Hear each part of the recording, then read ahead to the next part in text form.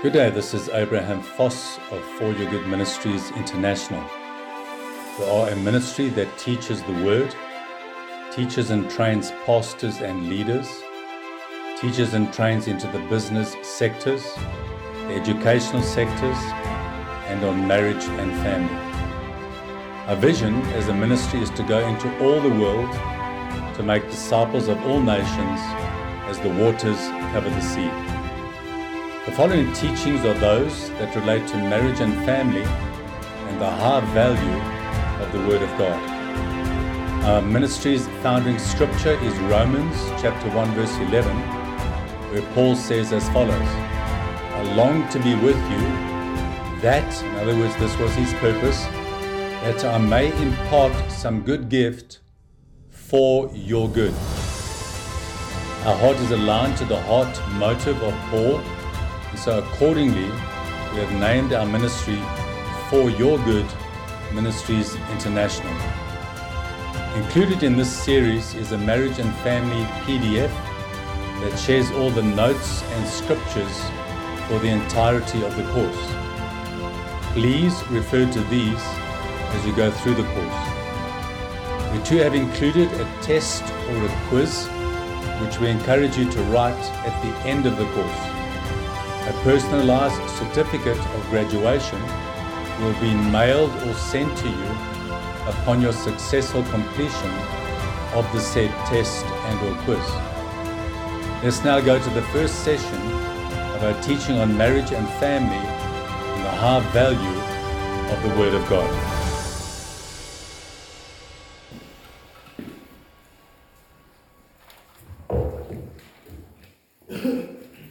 Great, so what we want to do in the first session is primarily just go through our handbook. You would have received a manual when you arrived today. So if you've got that manual with you, let's begin from the first page of the manual. I'll briefly describe the order of the day to you as you turn to this first page. You'll see that in the table of context, or what we refer to as the index, we're going to have an introduction. We will do that presently. We're going to talk about the foundation and the high value of God's Word. Really felt to lay the foundation of the value of God's Word, because when we understand the power of God's Word, our trust our hearts open to receive God's Word in the area of marriage and family today. And so I may labor that point for just a while, because I do believe that is quite important to what we're going to teach today. It'll set a foundation all that we teach for the course of the day. Then we look at what is God's view or God's estimation of marriage. So how does God see marriage? Where does it fit into the broad perspective of our lives? Then we'll go to scripture and we'll look at husbands and wives. What is a husband and what is a wife? How do we function in a team? What does that look like? What are our differences created by God to complement and not compete with each other? We'll look at if we may have an unbelieving spouse or a marriage under duress. We'll look at God's Word. What is God's, may I say, medicine or our corresponding action of faith that as we step into that, God can bring about a calibration of change towards an unbelieving spouse. And we look at the one thing the Scripture teaches about. I do a series, you may have heard me on Radio Pulpit, called There's Only One. The Word of God has a lot of what I call There's Only Ones.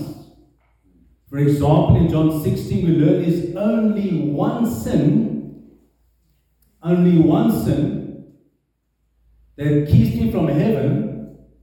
Maybe it sends me to hell and denies me intimate relationship with Jesus Christ. You know what the one sin is? Only one sin. It's not the bad day you had last week. Not the bad deed you practiced last night. There's only one sin that denies your relationship with God. Not believing. It's not believing in Jesus. Because when you believe in Jesus, He takes care or took care, you're now appropriating it in your life, He took care of all of your sins. So when you put your belief in Jesus, your sins in plurality go into remission. So you don't deal with your sin to believe in Jesus.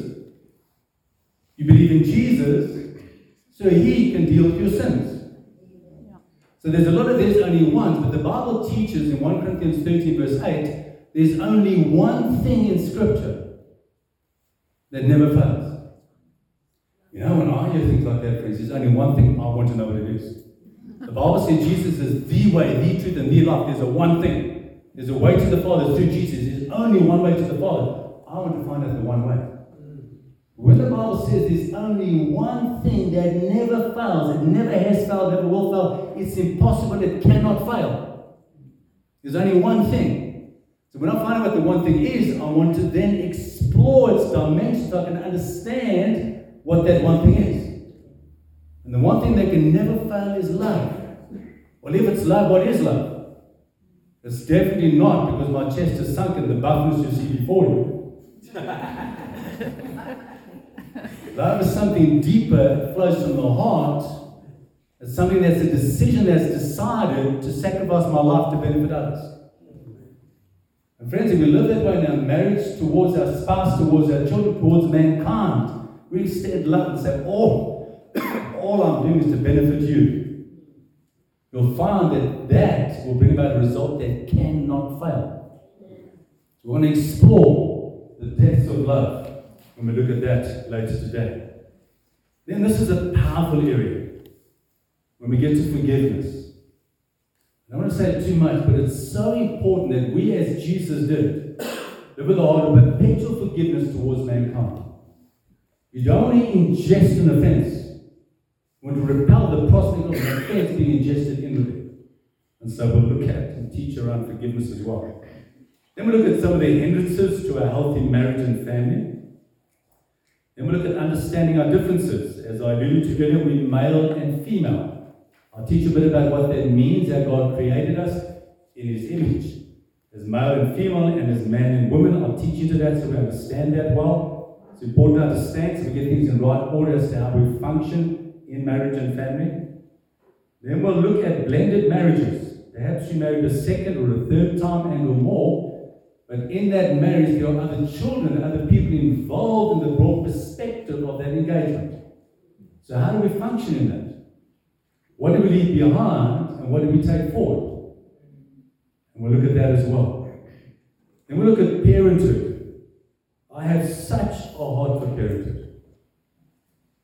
Our world is being ravished and bombarded with stuff through the internet, on the news, the LGBTQ and everything else I'll add to it. Children are told now at 2 years of age, laws are being passed around the world where their child at 2 years of age can determine its sexual orientation. And you, the parent, will have no say in that. Those are laws being passed around the world, knocking on the doorstep of our nation as well. They are robbing you as parents and saying, we will govern in an ungodly way and we will honor the choice of your child. And you cannot, it'll be an offense, you cannot deny if little Johnny says, my name is actually little Mary, and I want a sexual orientation change. Friends, us as parenthood, we've got to rise up. We've got to make godly stands. We've got to draw a line and say so much and no more. Take exception to such things. Because they're robbing our children of their identity. When you've lost identity, you've lost your way in life. So we need to consolidate identity. We'll then look at fatherhood, another big thing on my heart. We'll look at scripture. I believe one of the highest privileges that God gives us on this planet, one of the highest privileges we have, other than husband and wife, is to be father and from that mother. You know that we as fathers, we settle the identity of our children. We actually orientate the course of their lives. So when we set a godly example, we're creating a vacuum or a magnet that draws them behind us into the presence of the Father, because we always point to Him. But children lose their identity primarily because the father figure is either absent or is abdicating in the functionality of his role. We'll look at that. And then at the end we'll also conclude.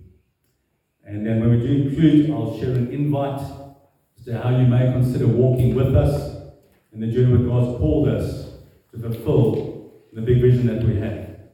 So if you turn the page, although it's still on the same page in your notes, I'll just size it up for mine. Today's program is we'll now share from 10 until 11:15. And we'll have a tea break. So where will TV serve? So if we leave this premises, you walk directly down that pathway, you enter a door. Should you enter that door, also for your advice, as you enter the door and you go down, to your left of there are the toilets. You need to visit the cloakroom to the toilets, straight down into the next building. You turn left, you go into the toilets. If you carry on a little bit further and turn right, you go into the dining room. The dining room can be accessed through here and around there. Many folk would have seen that when you had tea and coffee earlier. You can go to the dining room as well there. So our tea breaks will be held there as well as our lunch break. So our tea breaks are 11:15 to 11:30. Friends, I like to be punctual. I believe it's a good godly value. Especially us as leaders, let us be the first to the meeting and the last to leave. Only the people arrive and we pitch up an hour later. We set an example of respect and honor for people.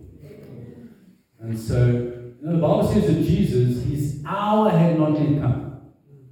That's how punctual he was. Our time was not yet come. The Bible says at the fullness of time, Jesus came. He was punctual. And it shows that sense of respect and honor to our fellow peers when we're punctual as well.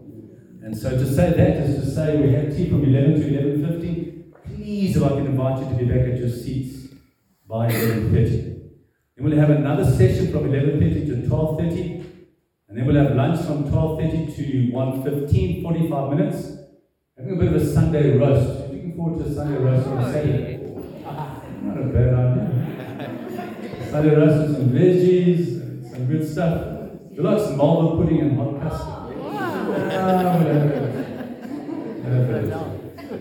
And then after lunch, we'll come back again to this auditorium from 1:15 to 2:15. We will have our third session. And then a tea break again from 2:15 to 2:30. And our last session from 2:30 to 3:30, and then we'll be done. Should time allow, most of you would have received an email from ourselves if you registered online. That indicated we're trusting we may have a bit of a Q&A session at the end. And ask any question you feel you want to ask about what we've taught today, or maybe something in your personal journey. We're family. Family can talk and talk in front of each other. When we talk in front of each other, we don't frown on you. We celebrate you because you're searching for an answer to find a solution so you can walk out in victory. And so don't be back-footed when there's time, should we have time for Q&A. Put up your hand and say, well, in our lives, in our marriage, X, Y, Z, if your spouse is next to you, applaud that. Don't take exception when you get down the driveway and say, I told you not to, I said, didn't I tell you? And you get tongue lashing the sup on the way home. Can I say, as we share today, don't let our strife to enter. You'll see when we go to the notes now, I encourage that. Come here to hear what is God saying to me, for me, what adjustments do I need to make. Your spouse, if your spouse is next to you, is actually not next to you today. You're listening for you and only you. Not, I hope he heard. There's no real ministry today. He didn't say so. There's no short rib ministry today. Especially from the ladies, if you come from the river man, so don't rattle that face.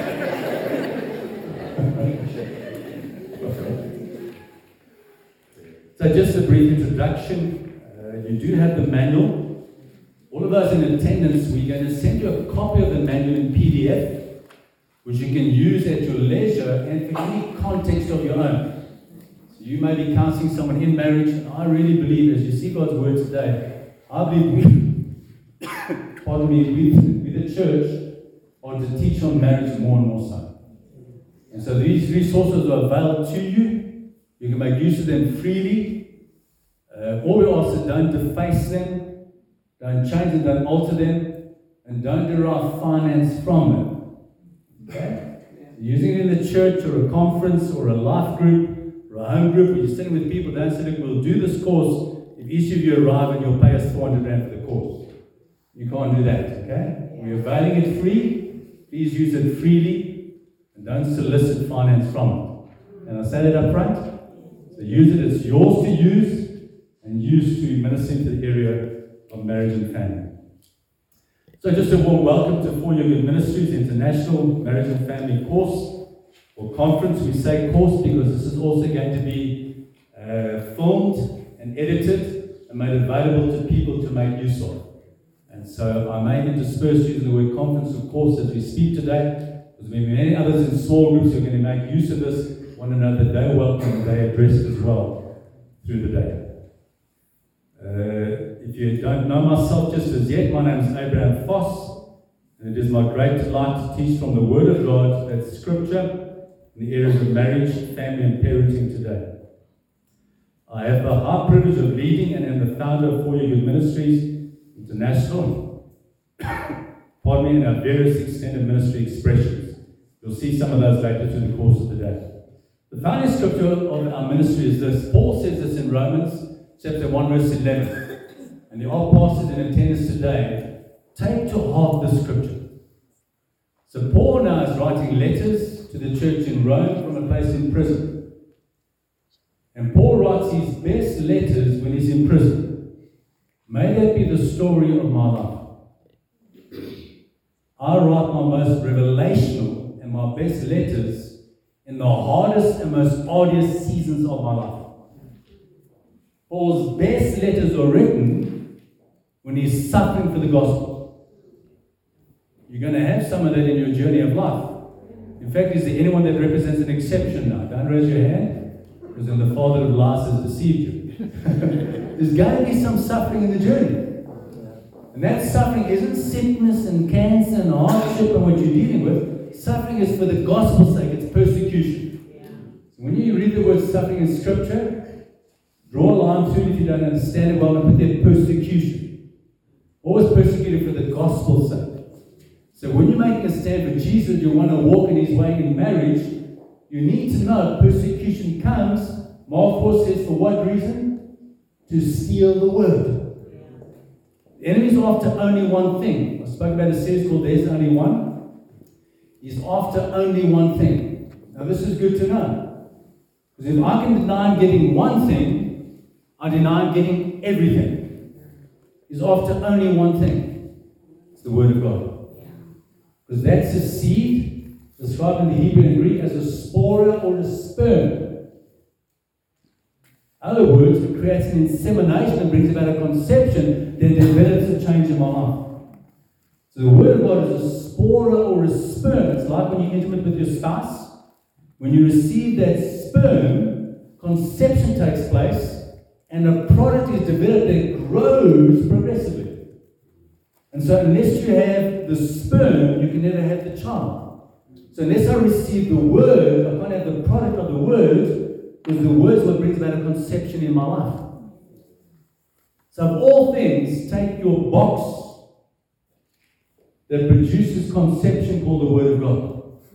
And then in this word, find a person, because he's the word personified.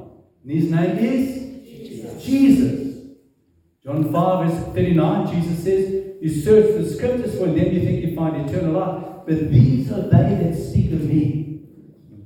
And Jesus modeled everything. Do you know that Jesus modeled marriage?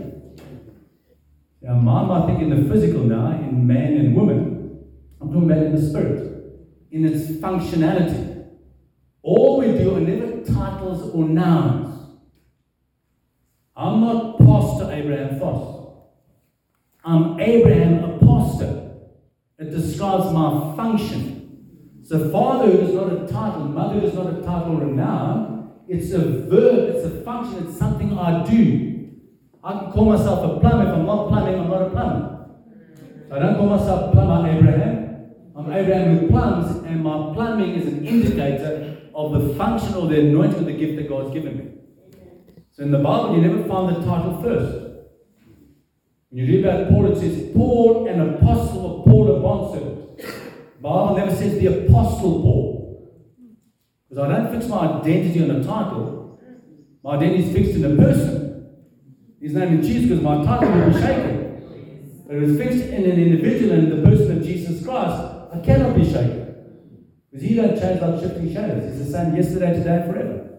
So we fix in Jesus Christ. And so that scripture in Romans 1 verse 11, for us as pastors especially, and there's several of us here in attendance today, Paul says this in Romans 1 verse 11. Now, can you picture it? He's seated in stocks and chains. in a dark dungeon that is pitch dark. He can see nothing. When there are slithers of light, periodically he's writing his letters. And he writes in prison, he says this. He says, I long to be with you. Then he tells you his reason. He says that I may impart some good gift for your good. So when God was talking to us about starting this ministry, I was praying, oh God, what name do you want your ministry to be called? And I was going through the book of Romans at that time, and I got stuck in that verse. And God said, Abraham, I want you to have the heart that Jesus had, replicated the person of Paul, that you long to be with people, or people to be with you, that you may impart some good gift for whose good? For your good. There again, there's love. Is I want to impart some good gift for your good. Some of us want people to gather for my good.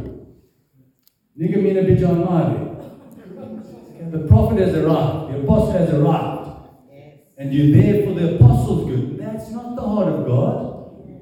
God look after the apostle when he looks after the people. Can I give you a success story, pastors, to build your church? Build the people. Minister to the people. Be there for their good.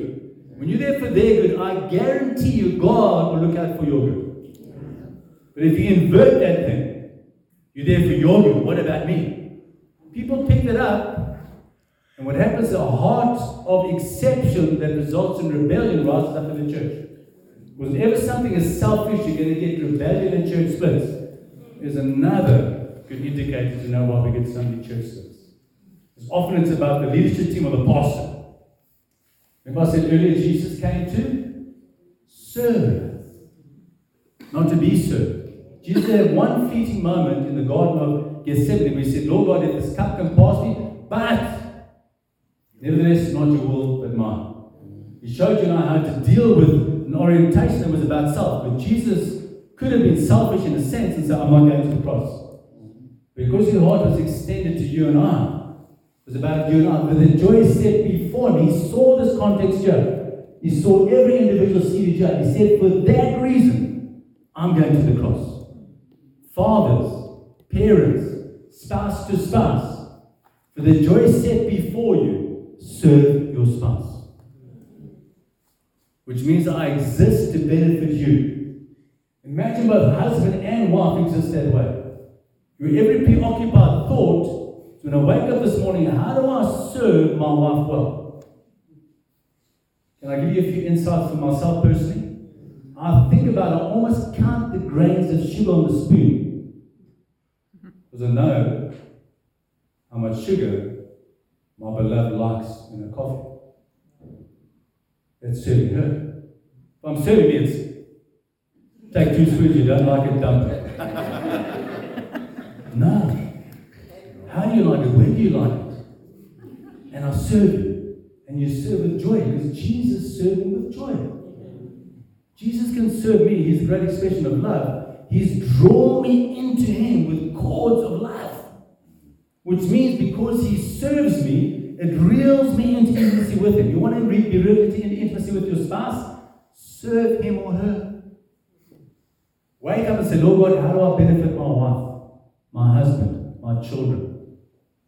How do I do that today? How does he or she like us something? What puts joy in their heart? How can I lighten their load? Not, well, when will they arrive and lighten my load? No. Jesus came and many didn't lighten his load. They added load on him, but he still served. But he still served. But he still served.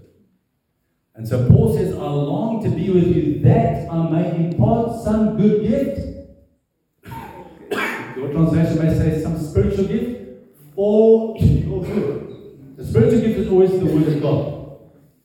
In John 6 verse 63, thanks sweetie. Vanessa just bring me some water. In John 6 verse 63, Jesus says, my words, they are spirit, they are truth, and they are life. And so when you impart, thanks my folks, when you impart some good gift, you're imparting the word. We'll look at scripture today. There's only one thing the Holy Spirit can quicken. And it's not prayer and fasting. Whilst that's a good thing, There's only one thing the Holy Spirit can quicken, can bring conception to. What's that one thing? We thank you for listening to this teaching that relates to session 1, and trust it was a blessing to you. Please go to the next teaching in this series hereafter. Should you wish to reach out to ourselves, or should you have any questions, please mail us on marriage@foryourgood.net. That's marriage@foryourgood.net. Should you want to know more about For Your Good Ministries International, then please visit our website, www.foryourgood.net. So that is www.foryourgood.net. God bless as you enjoy the next session on our teaching of marriage and family and the high value of God's Word.